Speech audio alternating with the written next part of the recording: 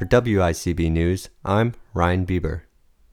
Tropical Depression Claudette swept across the southeastern U.S. over the weekend, causing flash flooding and tornadoes while claiming 12 lives in the process. As much as 12 inches of rain was reported. States hit hardest by the heavy rains and winds included Alabama, Mississippi, Georgia, and Florida. People living on the coast of North and South Carolina have been placed under storm watches and warnings as Claudette heads north. Senate Democrats are continuing with their push for expansive voting rights legislation, with a key vote scheduled for Tuesday. The legislation, known as the For the People Act, would implement wide-ranging measures on voter access, campaign finance, and ethics, instituting automatic and same-day voter registration, among many other things. The Democrats faced an unexpected hurdle 2 weeks ago with Senator Joe Manchin's rejection of the For the People Act. Manchin is the sole holdout on the Democratic side, so Democrats are hoping to reach a compromise in order to show a unified front for Tuesday's vote. In Brazil, the number of deaths related to COVID-19 has passed 500,000, the second highest in the world. Only 11% of adults are fully vaccinated in the country, and the virus continues to spread as President Jair Bolsonaro refuses to back measures like social distancing. The country has reported an average of 70,000 cases and 2,000 daily deaths in the past week. Despite this, many cities, restaurants, and bars have reopened as COVID restrictions are relaxed by the Brazilian government. Ebrahim Raisi won a landslide victory in Iran's presidential election amidst the lowest voter turnout in the Islamic Republic's history.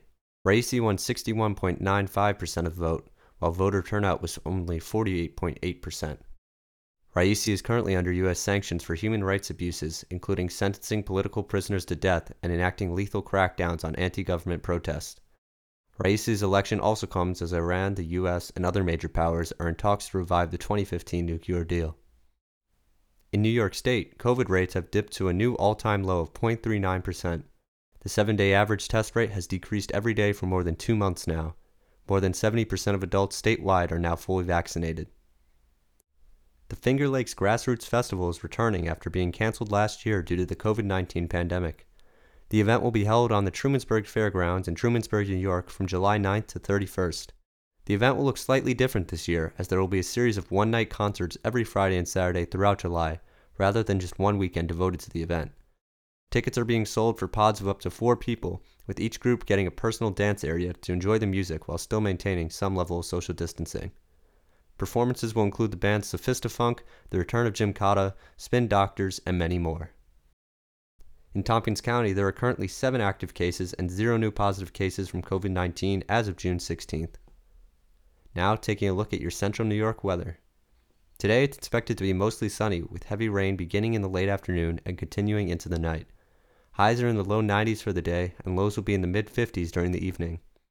Tomorrow, showers are likely, with highs in the upper 60s. Tuesday night will be partly cloudy, with lows in the upper 40s. For WICB News, I'm Ryan Bieber.